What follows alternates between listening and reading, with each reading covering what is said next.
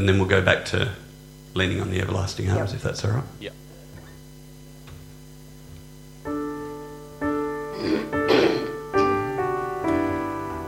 Is this the old version?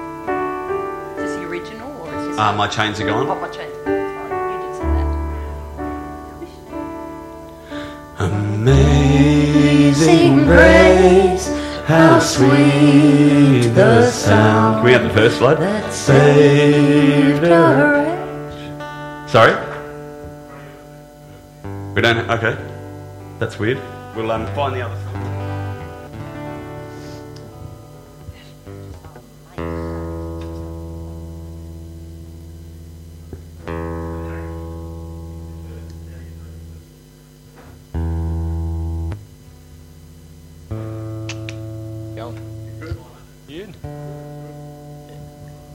Dear Heavenly Father, we thank you that you are a God of amazing grace. You are Yahweh, Yahweh, the gracious and compassionate God. We thank you, Jesus, for your grace, for it is by your grace that we have been saved, not by works, so that no one can boast. And so we pray as we come to your word this morning, we might hear you speaking to us. That your word calls us into many things, and there are many good things that we can do as Christians. But your words call us first and foremost to realise how much you've loved us, how much you've done for us,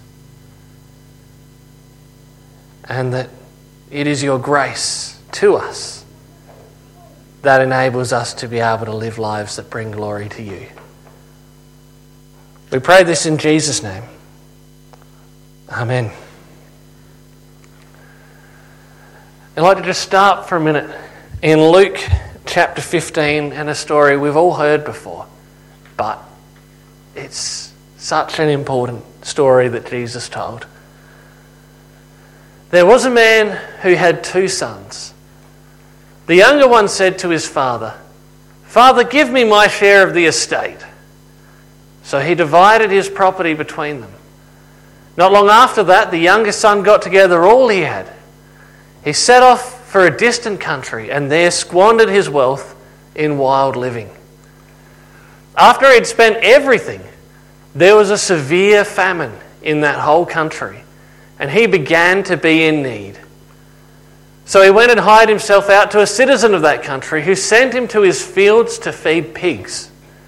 He longed to fill his stomach with the pods that the pigs were eating, but no one gave him anything. When he came to his senses, he said, "How many of my father's hired servants have food to spare? And here I am starving to death. I'll set out and go back to my father and say to him, 'Father, I have sinned against heaven and against you. I am no longer worthy to be called your son. Make me like one of your hired servants.' So he got up and went to his father. But while he was still a long way off, his father saw him and was filled with compassion for him. He ran to his son, threw his arms around him and kissed him. The son said to him, 'Father, I have sinned against heaven and against you. I am no longer worthy to be called your son.' But the father said to his servants, 'Quick, bring the best robe and put it on him. Put a ring on his finger and sandals on his feet. Bring the fattened calf and kill it. Let's have a feast and celebrate. For this son of mine was dead and is alive again. He was lost and is found.' So they began to celebrate. Meanwhile, the older son was in the field. When he came near the house, he heard music and dancing. So he called one of the servants and asked him what was going on. 'Your brother has come,' he replied, 'and your father has killed the fattened calf because he has him back, safe and sound.' The older brother became angry and refused to go in. So his father went out and pleaded with him.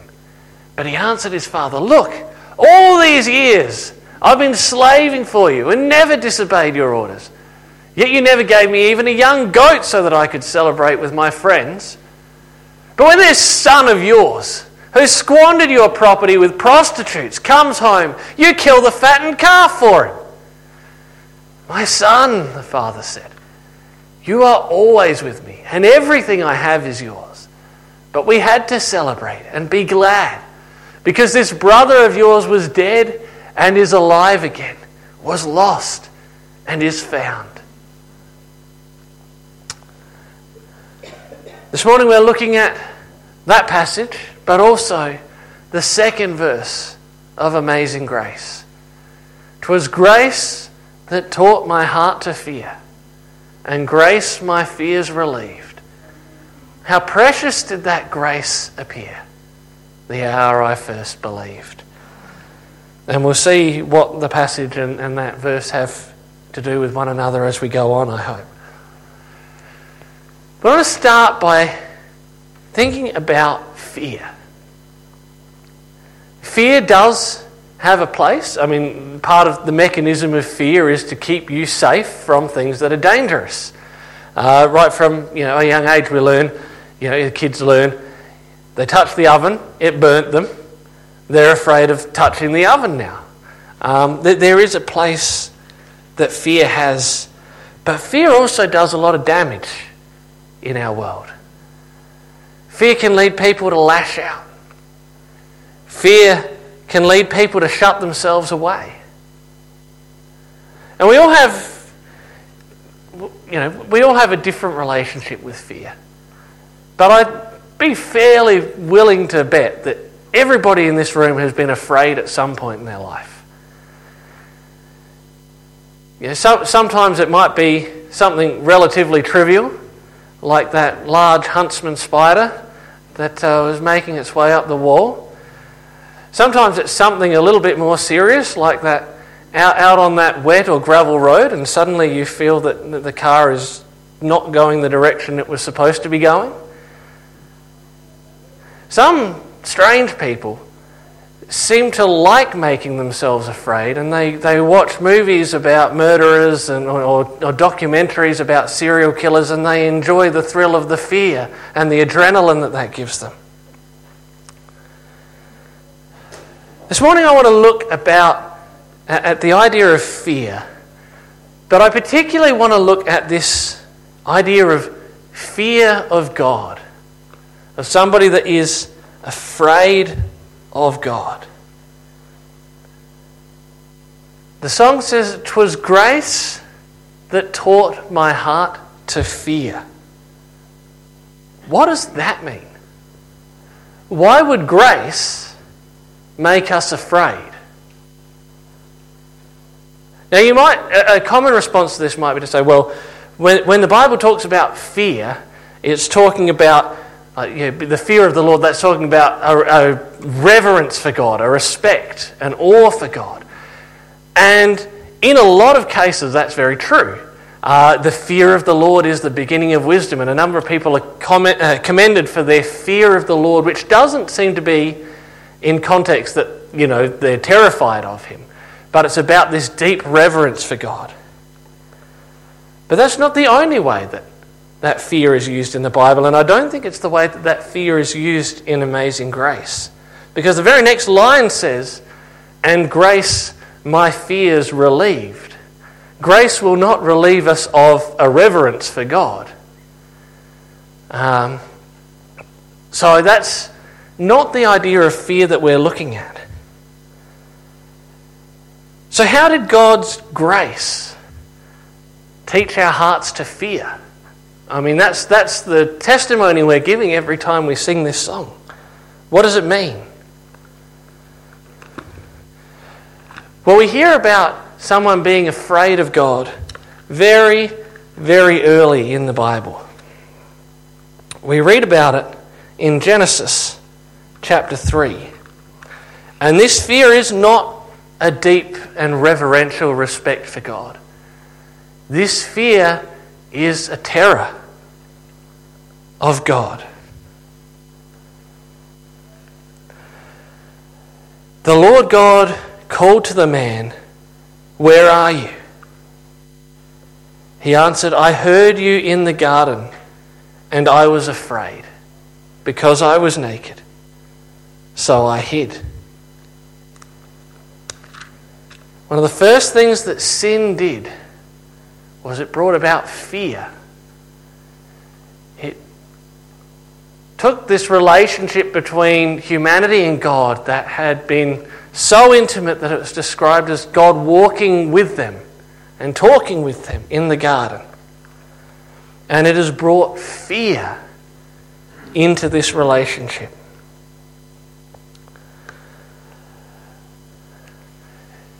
We see in John 16 talking about the Spirit. Jesus says, unless I go away, the advocate will not come to you. But if I go, I will send him to you. When he comes, he will prove the world to be in the wrong about sin and righteousness and judgment. This is what we call the conviction that the Spirit brings, where people realise, to take the line of from verse 1 of Amazing Grace, that I am a wretch like me.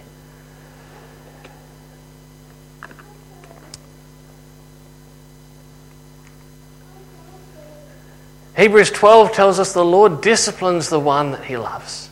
He chastens everyone he accepts as a son. Before we can receive a Saviour, we first need to know that we need saving.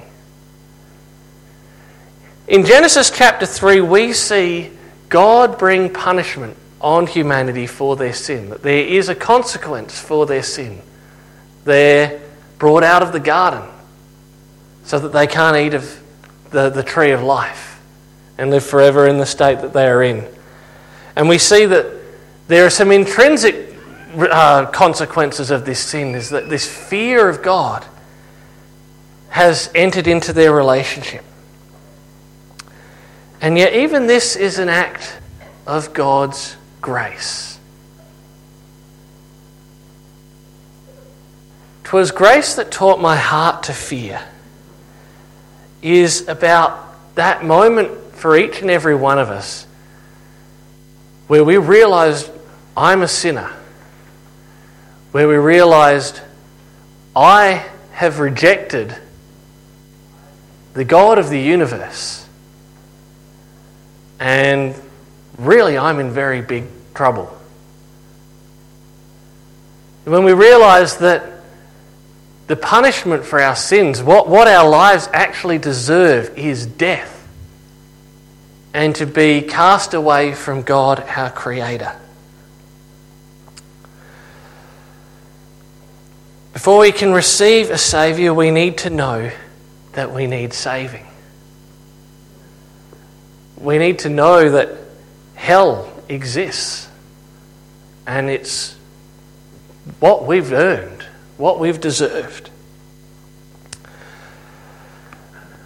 Louise and I have recently been watching the show The Chosen. I know a number of you have been watching this show, and it's a TV series all about Jesus and his disciples. And one of the things that I thought was so incredible about the pilot, the first episode, was that Jesus was in about 0.5% of it. And we see the world that Jesus is stepping into. And we see, obviously it's a dramatised story, but it reminds us of the need that the world had for a Saviour.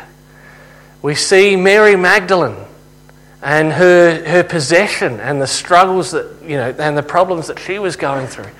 And Nicodemus and the religious leaders who kind of, their hearts were in the right place, but they really didn't understand God and his love for them. And we see, Peter and the disciples getting into all these squabbles and scrapes and all of these troubles. And it's only right at the end of the episode where Jesus appears. Brings healing to Mary, and then he's disappeared just like that. And it's just over this 40 minutes builds this really oppressive atmosphere, but this really a clever way of reminding us how the world needed Jesus. In His grace, God has given us His gospel, and He's given us His Spirit. And that Spirit testifies to our hearts that we have sinned. We have fallen short of the glory of God. And that we are guilty before Him. But, as the beautiful song reminds us, we're not supposed to stay afraid. 'Twas grace that taught my heart to fear, and grace my fears relieved. The prodigal son, he realised his desperation and his need somewhere around the time where he was starving to death and feeding pigs. And he returned to his father fearful, expecting a hostile reception, and with a whole speech planned out so that, hopefully his dad wouldn't just kill him on the spot or run him out of town. He never expected the welcome that he actually received. He only got partway through his pre-prepared speech before his dad had run up to him and grabbed him in a big hug and started calling for the servants to get the party started. He never expected that amazing grace, the love of a perfect Father. And we know, of course, that perfect love drives out fear. There is no fear in love.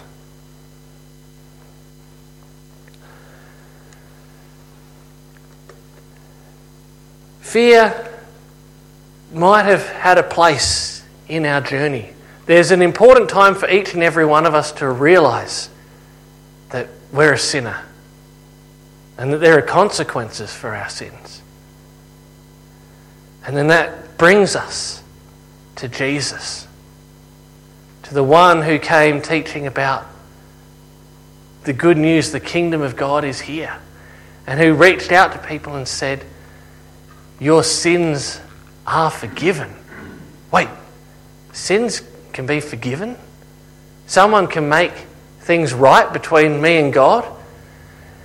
I don't have to endlessly, sacrifice lambs and turtle doves and whatever else it might have been. But I can be actually properly forgiven, and the guilt and all of those things I've done can be taken away. And then we follow this Jesus until we see the way that those sins would actually be dealt with, until we saw the way that forgiveness would actually be won. Jesus taught the people, we taught them about the love and the grace of God, but also about their guilt before God and their need to turn from their sins and to come to Him to find forgiveness. And then He went to the cross. He died in the physical agony of the cross, of the nails through His hands and His feet, but also through the agony of bearing God's wrath on our sins. To steal a line from another song, it was my sin that held Him there until it was accomplished. He's taken away our guilt, nailing it to the cross. And on the cross He paid the price that our sins demanded.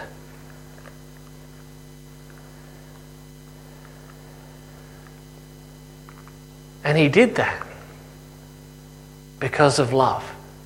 He did that because of grace. He didn't do that because at that point the people of the world had done enough to show God that they were sorry for what they had done.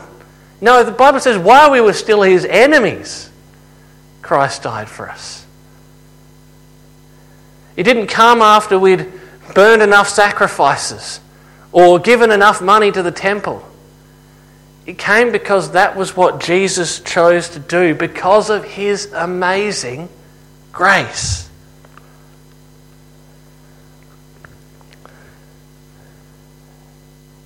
And sometimes we can come back to the Father expecting, like the prodigal son, to get a kick up the backside and maybe at the very best, a place in the servants' quarters.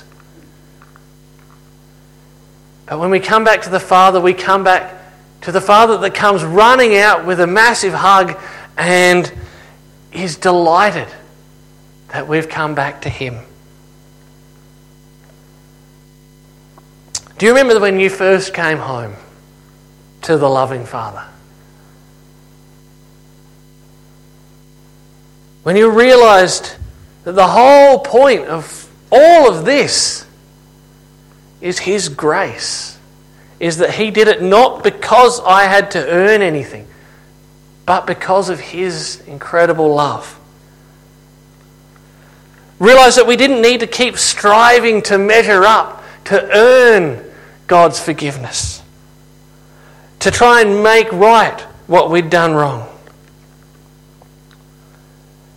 How precious did that grace appear the hour we first believed.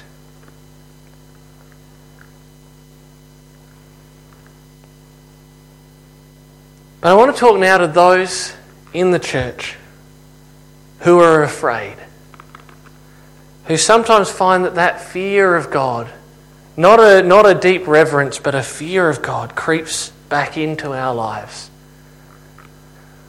I want to speak to you. I trust that there are some of you out there, because that's been me at various points in my journey.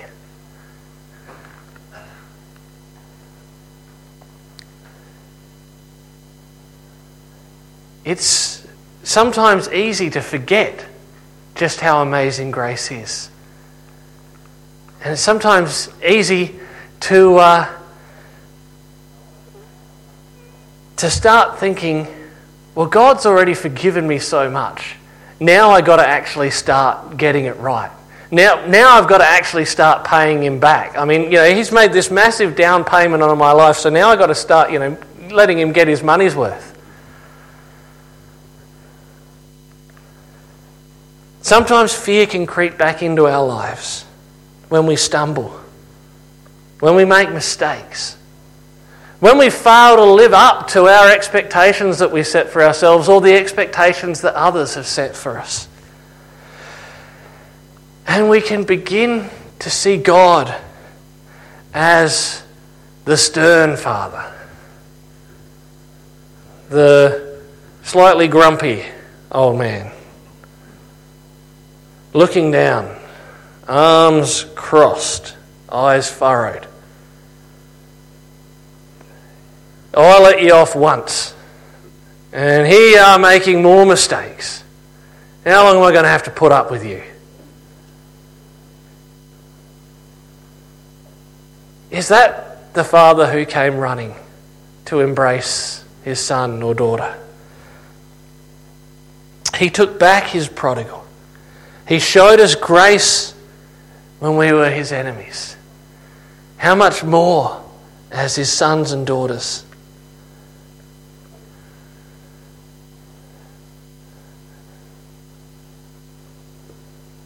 How much more?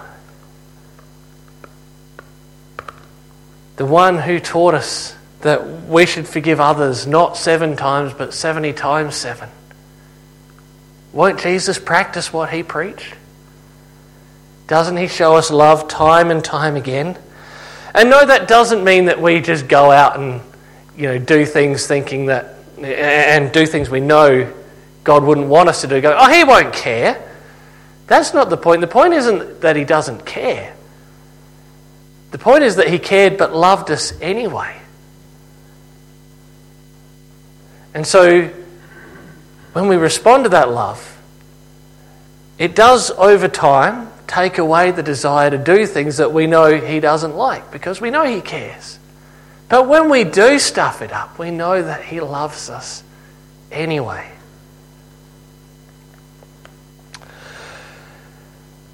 In finishing up, I just want to invite everyone to think about yourself. Where are you today? Perhaps there's somebody who's never actually realised, hang on, God made the world and He made me, and I've spent most of my life rejecting Him. Maybe they've never felt that fear of realising, actually, God has a reason to be cross with me. There is a penalty that my sins, that my rebellion against Him deserves. Well, if you're feeling that for the first time, know that if you come to Him, He will greet you like He greeted that prodigal son. That story Jesus told was to tell us that this is what God is like to those who've made mistakes, or to those who've deliberately sinned, who've done terrible things. It doesn't matter.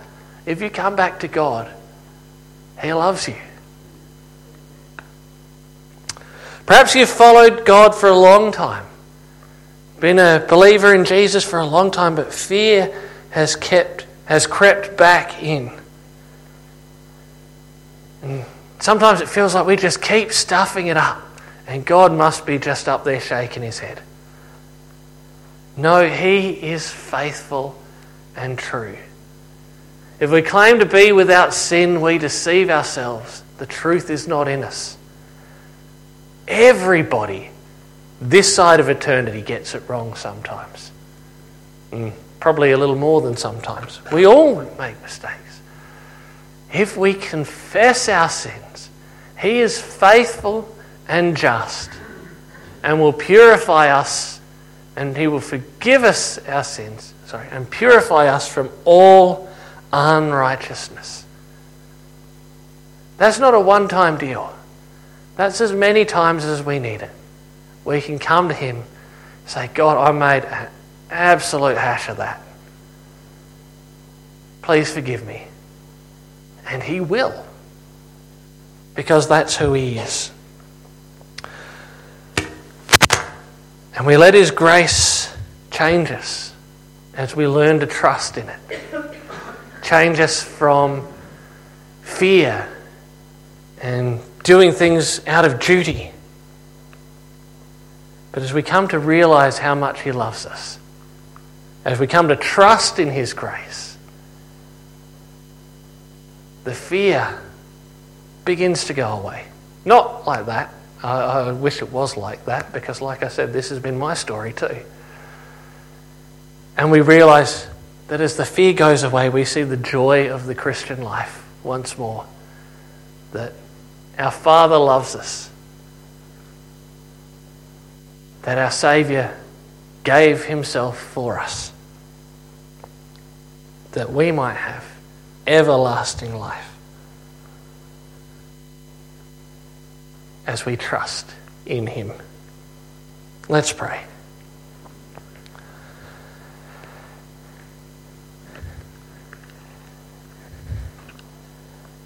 Jesus, I thank You that You came to show us the love of the Father, shown to us most perfectly at the cross. I thank You for that moment when I realised I was a sinner, when Your Spirit convicted me of just how wretched I am and how completely hopeless it would have been for me to have saved myself by my own efforts. And I thank You that having helped us to realise our need of You, You came and You gave Your Son. Jesus, You gave Your life for us so that we wouldn't have to save ourselves by our own efforts, which we could never do, but that we could be saved by faith in You, because You had paid the price our sins demanded. We thank You that Your grace relieves our fears. And I pray for anyone in here that is afraid and keeps feeling like they've let you down, you might just give them your peace and remind them that it's all about your grace and not about their efforts. Help us to do good things, but not because we're afraid or we think we have to do these things to get into heaven, but do good things to show people, show the world around us the love of the one who has loved us so much that we just want to share it with others. We pray this in Jesus' name. Amen. We're going to sing